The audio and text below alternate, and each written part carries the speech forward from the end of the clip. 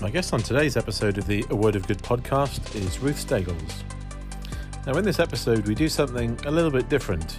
My conversation with Ruth took place outside in the Welsh countryside while we enjoyed fresh air and getting back to basics with the soundtrack of nature behind us.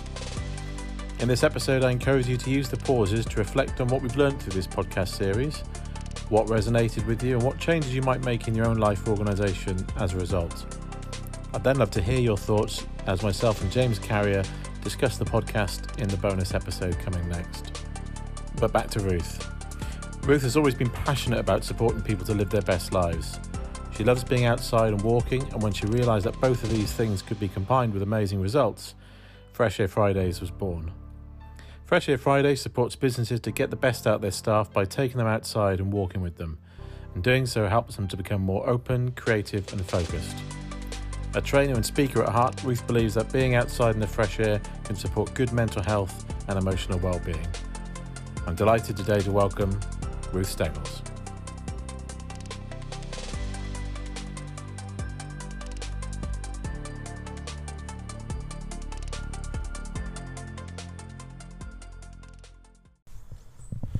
So, hi Ruth, how are you? I'm good, thank you.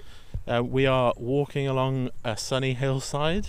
The birds in the background. It's there's lots of dew on the ground. This is a nice way to start the day, it feels. A part of my everyday, actually. It's really, really important to me. So one of the things I want to talk to you about today, so in Norway they call it friluftsliv, which means getting outdoors. In Japan it's called shirimyoku, or forest bathing. We sometimes know it here as biophilia. And all of these are kind of theories, practices, and a shed load of proof that we aren't spending enough time outdoors and in nature. So why is it becoming so popular for us to get back to basics and just get outside? Well, do you know, I think actually we know it instinctively. So this came about for me when our daughter developed anorexia, and when we wrote a book about our experiences together, we noticed, the pair of us, that all the useful conversations we had when we were out walking. And one of the things that Catherine described in that time was when she was outside, the voices in her head no longer bullied her in the same way. So I came across it by accident, but I knew instinctively that our communication was better and we felt better when we were outdoors. So now it's become a practice for me. It's something that is kind of I do it, because when I don't, I feel rubbish. Okay, interesting. And so you founded, on the back of those experiences, Fresh Air Fridays. So do you want to tell us a little bit about kind of Fresh Air Fridays and what they do? Yeah, well, I guess a bit more about why Fresh Air Fridays was founded in the first place. So as I said, our daughter developed anorexia, and what I discovered during that period was the things that made a difference were simple. Definitely not easy, but they were really simple. And I had this massive frustration that had been really hard to find those simple tools and techniques that made such a massive difference. And so I kind of had a bit of a soapbox, and Fresh Air Fridays was my answer to that. So that's what we do. We teach those simple tools, techniques. We talk about giving people space, support and skills so that they know how to look after their mental and emotional well-being. Excellent. And so, reflecting, this is the last episode of the podcast series, and reflecting on everything I've kind of learned and experienced with everyone I've spoken to so far. One of the final questions I ask people is, what do you do that has the most positive impact on your own well-being?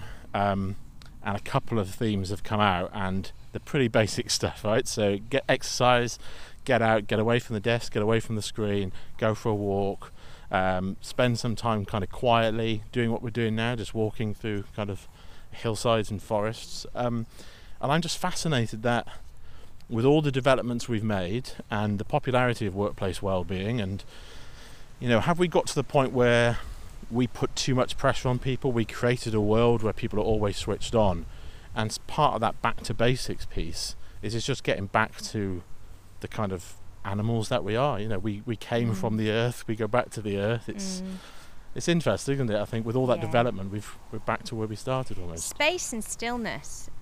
It's interesting because so I've just had a period where I wasn't taking my own medicine. So I talk about this stuff all the time, and I have really good practices. And I've just had a really busy 6 weeks in another I have another business as well, so both businesses were coming together. We got some family stuff going on. So the last 6 weeks have been mad. The last 4 weeks I've worked every weekend on the trot without a break. And it culminated last week. I'd been in London, lots going on. And I got on the train and I opened my in tray to deal with my emails from the day that I'd been missing because I'd been at an event. And I noticed my heart pounding. And I noticed I was able, because of all the skills that I have, I was able to see the state I was in. I was like, goodness gracious, what are you doing, woman? And I just cleared my diary for the rest of the week and all over the weekend. And in that space, you know, I got to the space, I couldn't see the light at the end of the tunnel. I was like, why am I doing this? And I just hadn't been doing what we teach. I had, because I love it, because what we do is my passion and my purpose, that overachiever in me was so easily drawn into, I'm doing the right thing, this is really important in the world, and I'd forgotten how to just chill. Which is fascinating, right? Because you're in this world. I know. Yeah, no, clearly. I'm in this world, and I just forgot because my ego got carried away and there was stuff I wanted to do for people. And you know what? That's the key thing. If you're in an organisation, particularly when you're responsible for other people, or you're a parent and you've got kids, or there's family that you care about, the pull is always to do stuff for those people. It's always to say, yes, of course I'll do that for you. Some parent with an anorexic child rang me up and I wasn't good at saying no. I just, I'll deal with that. A friend wanted some coaching. I'll deal with that. So I just got into, I need to help all these people. And we teach that's not the case, you know. I say to people all the time, if you don't fill yourself up first, there's nothing left. So I just proved to myself the absolute truth of when you're doing good works, if you don't get you right first, the rest is pointless. The rest is absolutely pointless. So I guess you've proved that even the people whose literal business it is to be in well-being will fall foul to what it's like to live in the modern world. We're pulled into it all the time. You know, I can go to a well-being conference and there are all these people doing great things in well-being, and I can want bigger and better. I want our business to be bigger. I want to positively impact more people. So with really good intentions, there's this constant messaging of bigger, better, more. Bigger, better, faster. And I think actually slower, simpler, easier. So I think what's fascinating is, you know, part of my passion with well-being is financial well-being, as you know, and it's a popular theme throughout this podcast. And it's the same advice, you know, if you chase the materialistic stuff. We spoke to Jason Butler, a Financial Times journalist and financial well-being expert, and he talks about materialism a lot and how you've got to shake off those shackles of just buying stuff to make you feel better and that overachieving. So, you know, I think some of the stats we talked about was, you know, 2/3 of people under the age of kind of 30 worry about money on a daily basis, and 2/3 of the same people say they're trying to maintain an idea of what they think success looks like based on what they see on social media.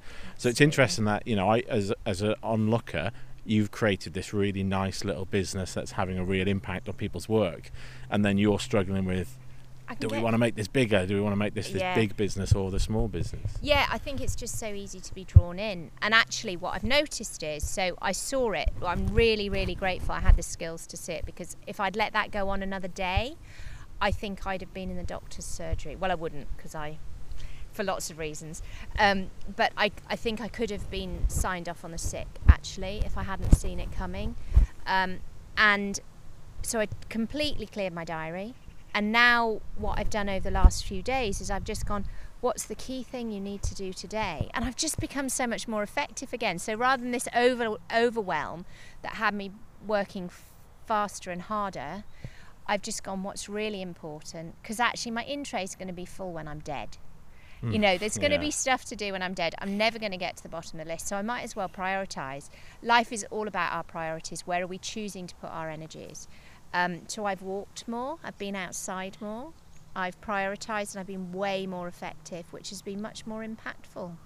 I think it's, you know, I think what's really interesting about what you do, what Fresh Air Fridays does, you know, I first found out about you guys because you were working with my partner's business, And he kind of said to me, I think you might benefit from this. A lot of my work is solitary. A lot of it was obviously office based. I think something like 90% of Americans spend like less than 10% of their day outdoors and stuff like that. And obviously the research I did for the book started to really kind of galvanise the idea that we're just not spending time where we're supposed to be. And so I came along to some of your sessions, and I remember that kind of separation anxiety from my phone for about 3 hours was really, that kind of made me think, oh shit, I've got a problem here, right? I'm worried about, am I missing a call or an email or text? And then, probably did on and off best part of a year's worth of it. And then you and I did some coaching sessions, which, walking through the woods for about 3 hours resulted in you kind of making me think about something that happened in my past that might be holding me back now, and which led to me seeing a counsellor, which led to 6 months worth of counselling at the start of this year, which had, as now, a significant positive impact on my life, because something bad that happened to me in work I've put to bed, and it's given me a huge amount of confidence. And I just think it's fascinating how, if you boil that back, because I spent time walking and just being at one with nature and finding a different kind of peace in my world, had that impact, which I think is fascinating. So thank you for being a part of that, and thank you for driving that. But the thing that comes up for me there, I'm just preparing a talk for a public health conference, and the thing that comes up for me there is, if we have no space, how can we expect to notice what's not working in our life? And space for us is two things. Space is the head space, so the stopping and the having space, and our natural environment. We evolved to be in nature, and for many of us we spend 24/7 in concrete boxes. Just physiologically, we're not designed to be in those spaces. So we need to stop, and we need time in nature really to function properly. And when you get that space, my experience is people hear themselves sometimes for the first time, sometimes again. And when we're in a supportive group of people, we hear ourselves in other people too. We find we're not alone. We find that the challenges that everybody faces are pretty much the same challenges.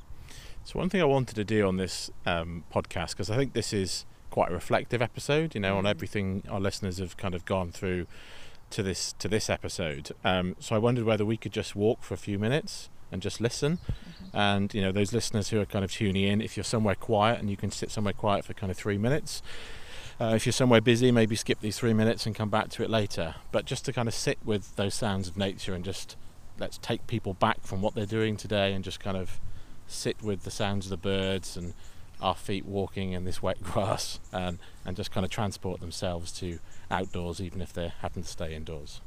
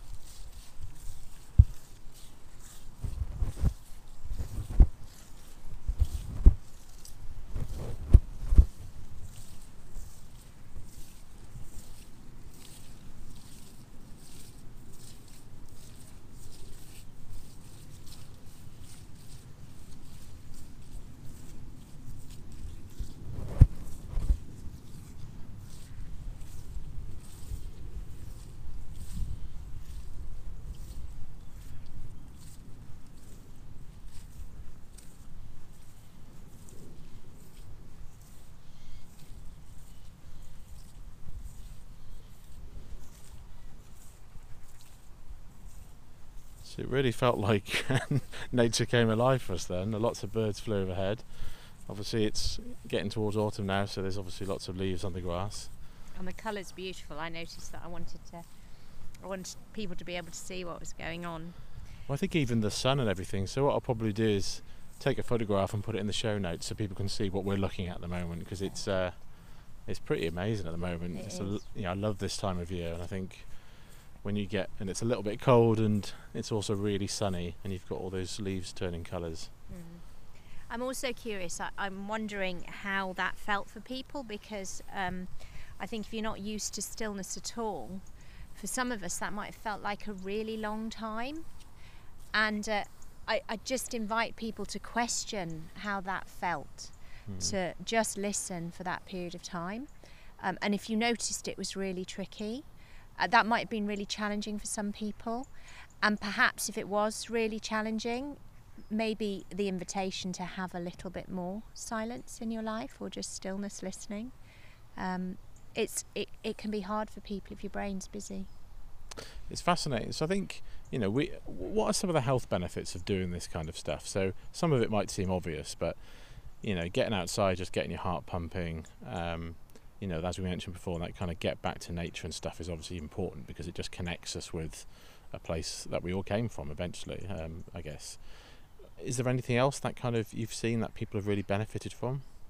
Well, I think it's kind of what I alluded to earlier, is that without any brain stillness, you literally can't see the wood for the trees. So you can't see what's not working in your life. While you're on a treadmill and not making any space, your brain just goes into overload. That's where I was last week, because I hadn't put the space in. My brain was in overload, and everything that happens in your brain has chemical effect, and so the chemicals working in my body they're there to help me. It's great to have a bit of adrenaline at time for short periods of time, but when we're in that state all the time, if we're in fight and flight or stretch all the time, those raised chemical levels are going to show up physically in our body in some kind of illness or disease over a period of time.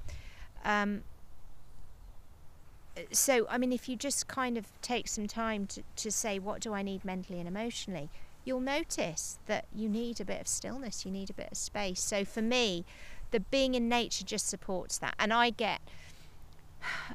think one of the things that comes up regularly for people is when they spend some time with a tree, for instance. It just puts everything in perspective. You find a tree that's been there for a few hundred years, and then anything that you're challenged with today is kind of put in perspective. So I genuinely think what I see is people feeling differently and experiencing life differently when they've had some time in nature.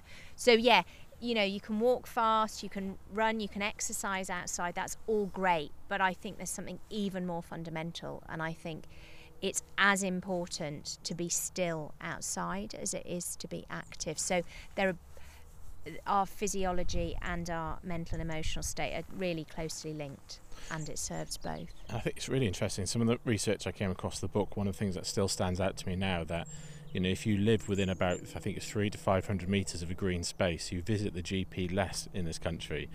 People who live near running water, even when that running water is false, it's like a fountain or something, then that has an impact on people's health and how often they visit the doctor, which is fascinating, right? That's significant stuff, I think. Absolutely significant stuff, but so simple, so easy. And when we work with people, if we're working with an organisation, we go to the nearest green space close to them, and we haven't found anywhere, even in central London, we haven't found anywhere that within 10 minutes we can't get to some sort of green space, some weeds growing, a wasteland, some trees growing.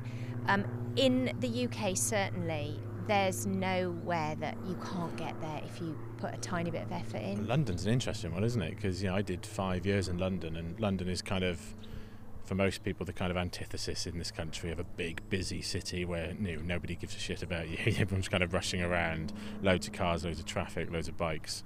But it has more green spaces than any city in the world, apparently, It's London. incredible. So yeah, we run a session in Hyde Park, and there are really wild places. So you can go on a sunny day. There are loads of people in some places, but there are places there's nobody. There are places we're in a field walking, so it's highly emotional, and so you can be in your logical, rational brain. So communication's way better outside. Every meeting, wherever possible, should be a walking meeting. Something I found fascinating through some of the Fresh Air Fridays walks I've been on, we went on one once, and there was a young guy, a couple of years younger than me, who had never seen a blackberry on a bush before. I don't know if you remember that. Yeah, I do. And we both know him quite well. I'm sure he wouldn't mind us saying this story, but he hadn't seen a blackberry on a bush before. Kind of his immediate reaction was kind of, "What's that berry?" And, "Oh, it's a blackberry. Is this how they grow?" And I just thought that was fascinating. That kind of, I think Jamie Oliver's done some work where he's kind of given some vegetables to kids, and they haven't been able to identify what that vegetable was because they're used to seeing it either pre-prepared or on a supermarket shelf. And I just thought that kind of wowed me at the time. Yeah, so yes, I get that sort of thing all the time. Then I was walking with somebody once, and we came to a gate, and she went into a panic because she didn't know what to do when we came to a gate. So I just think it's really sad, actually, that being outside in nature is so far from many people's experiences. Yolo Williams, great guy who does lots of nature work on the Beeb.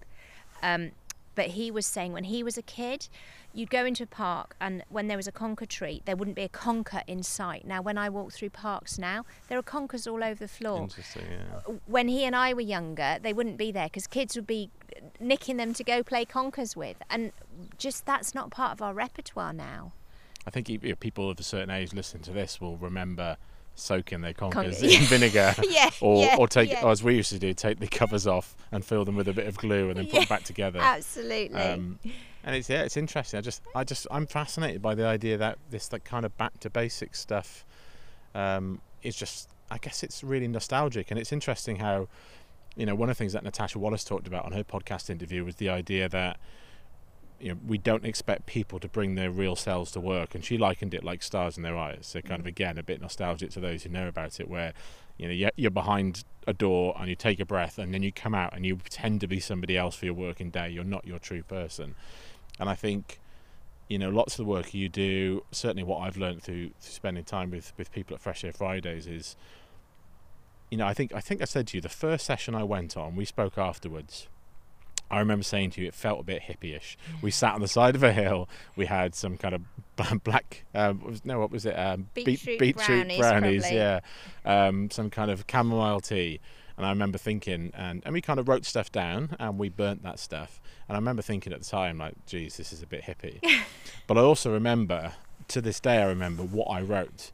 And I remember you wanted me to write down something that was really frustrating me or kind of annoying me or upsetting me that week, and that was an individual that, not that I worked with, but I was doing work with at the time, that had been pretty horrible to me, and that caused me lots of anxiety at work. And so I asked you if I could write a person's name down, and you were like, fine, that's fine. So I wrote this person's name down, I put this in this little cauldron, and we burnt it, and later on you then asked me to think of that thing that we'd burnt, and then basically show love to it, and kind of wish love to that person, and wish good luck to that person, and kind of wish them all the best. And it was an incredibly freeing experience, because it was kind of like, it really felt like I let it go, because it was like, it made such a big difference. And even one of the conversations we had that led for me to go and speak to a counsellor about something was, you reframed this really evil thing that happened to me as just a person who made a mistake, and I was at the end of them making that mistake. And it had become this big kind of cloud of this big evil thing that happened to me at work, and I got treated really badly. And you were like, it's just somebody made a mistake and they made the wrong call, and as a result you kind of got affected by that. And I think that kind of stuff is so powerful, and I do wonder whether if we'd had that same conversation sat in an office with fluorescent lighting above us, whether it would have had the same impact. And I don't think it would have. No, I think there is. So I just, for the record, I didn't encourage Gethin to burn anybody. I encouraged him to let go of some of his feelings around that person, just for the record. This wasn't a voodoo doll of that person. Yeah, no, absolutely. And it's all by invitation. But yeah, absolutely. I think we just have a freedom outside that we don't have. It's weird. I still think it's weird that we can feel so much safer outside than we do in the confines of an office. I really, the communication we get with ourselves and other people outside is phenomenal. I came across it by accident. I wanted to be outside more. I started coaching people outside. It was magic. Yeah. So I think we're about to come to some kind of kissing gates now. So what I'd like to do is just kind of stop and finish this podcast on you running a little kind of breathe exercise, a bit of a mindfulness session. Again, for those people who are listening, I think this is just a nice way to end everything we've learned. It's just to kind of instill some calmness and space for thought into people's lives who are listening to this. But just before we get there, I've been asking everyone on the podcast, and this might be a really obvious question for you, but what do you do that has the most positive impact on your own well-being? Oh, me. Oh, my goodness. I spend time outside. It's absolutely fundamental. I spend time in green spaces on a regular basis. Okay. Well, I will set my recording device down. And if you could kind of give us a few minutes of... Very muddy here. They can probably hear that. So I think what I'm going to share with you is one of the breathing techniques that we teach on Fresh Air Fridays, and it's easy to forget that our breath is this amazing tool. And I know you've been breathing since you were born. Yeah. That's kind of evident, and it's helpful. But if you're feeling stressed or anxious, simply becoming aware that you have breath is effective in calming you down. And we teach a really specific breathing technique. And if you've done any yoga or you've done anything else, that any sort of breathing exercise is really helpful. So there's no right or wrong. I really invite people to play with their breath. But we teach a human Givens technique, and that's called 7-Eleven breathing. Now, when I was younger, we didn't have 24/7 shops open. We had a 7-Eleven shop, and your 7-Eleven was always open. And 7-Eleven breathing is always there for you. And it simply means breathing in for a count of 7 and out for a count of 11. Now, if you've never done any deep breathing at all, that might sound really scary. And the numbers don't really matter. 3-5 would work, 5-8 would work. And it's something that I'd invite you to play with. The reason we count is it gives us something to focus on. But what we're looking for is a really deep breath in and then a much longer, slower out breath. And it's that long, slow out breath that makes the difference. And you know that already, because if you've had a busy week at work, Friday night, you pour yourself a glass of something, you flop on the sofa and you go, and your body already knows that long out breath is saying, it's all right, you can chill now. So it clicks in our parasympathetic nervous system, so the opposite to fight or flight. It kicks in our calming down. So that's why we do it. So I suggest we have a little go, Gethin. Excellent. So if you're listening to this and you've never done this before, you might want to put your hand on your belly, because what that does is as you have that deep breath in, you'll be able to feel your belly rising. And then that really long, slow out breath. And I'm not going to count. We're just going to leave a little bit of space for you to do it on your own now. And then I'll bring you back together. So settling yourself down, putting your hand on your belly if that feels right. And then taking a really deep breath in. And then a long, slow out breath, counting as you do it. And doing that 2 or 3 times more.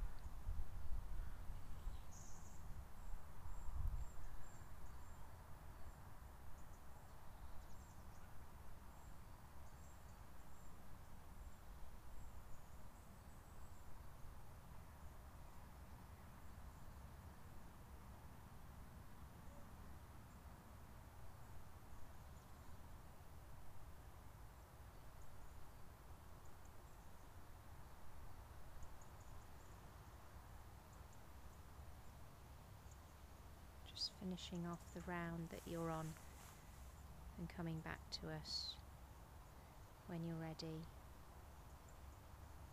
And I just invite you to practice that. If you've never done it before, play with it. I have a client who he coming home from work to a family life, used to be really stressed, had a really busy job and then coming through the door, if he hadn't switched off, could be really stressful. So he'd just spend a moment on his drive, just doing a couple of minutes of that to transition. Or if somebody comes into the office and they press your buttons, just do one round of it. They don't even need to know you're doing it. Interesting. I think I read something recently about that transitioning. It's interesting. So with kids that come from certain types of families and households, they're now trying to transition them into work, into school.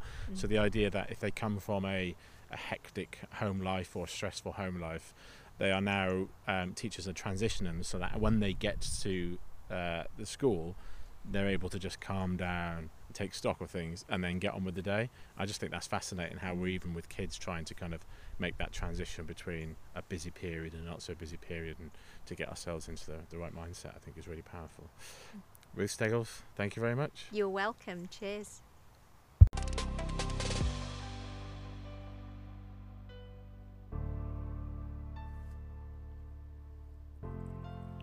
Join the workplace wellbeing discussion online by tweeting your thoughts and questions to @WorldOfGoodBook. Thank you to my guest today, and thank you for listening.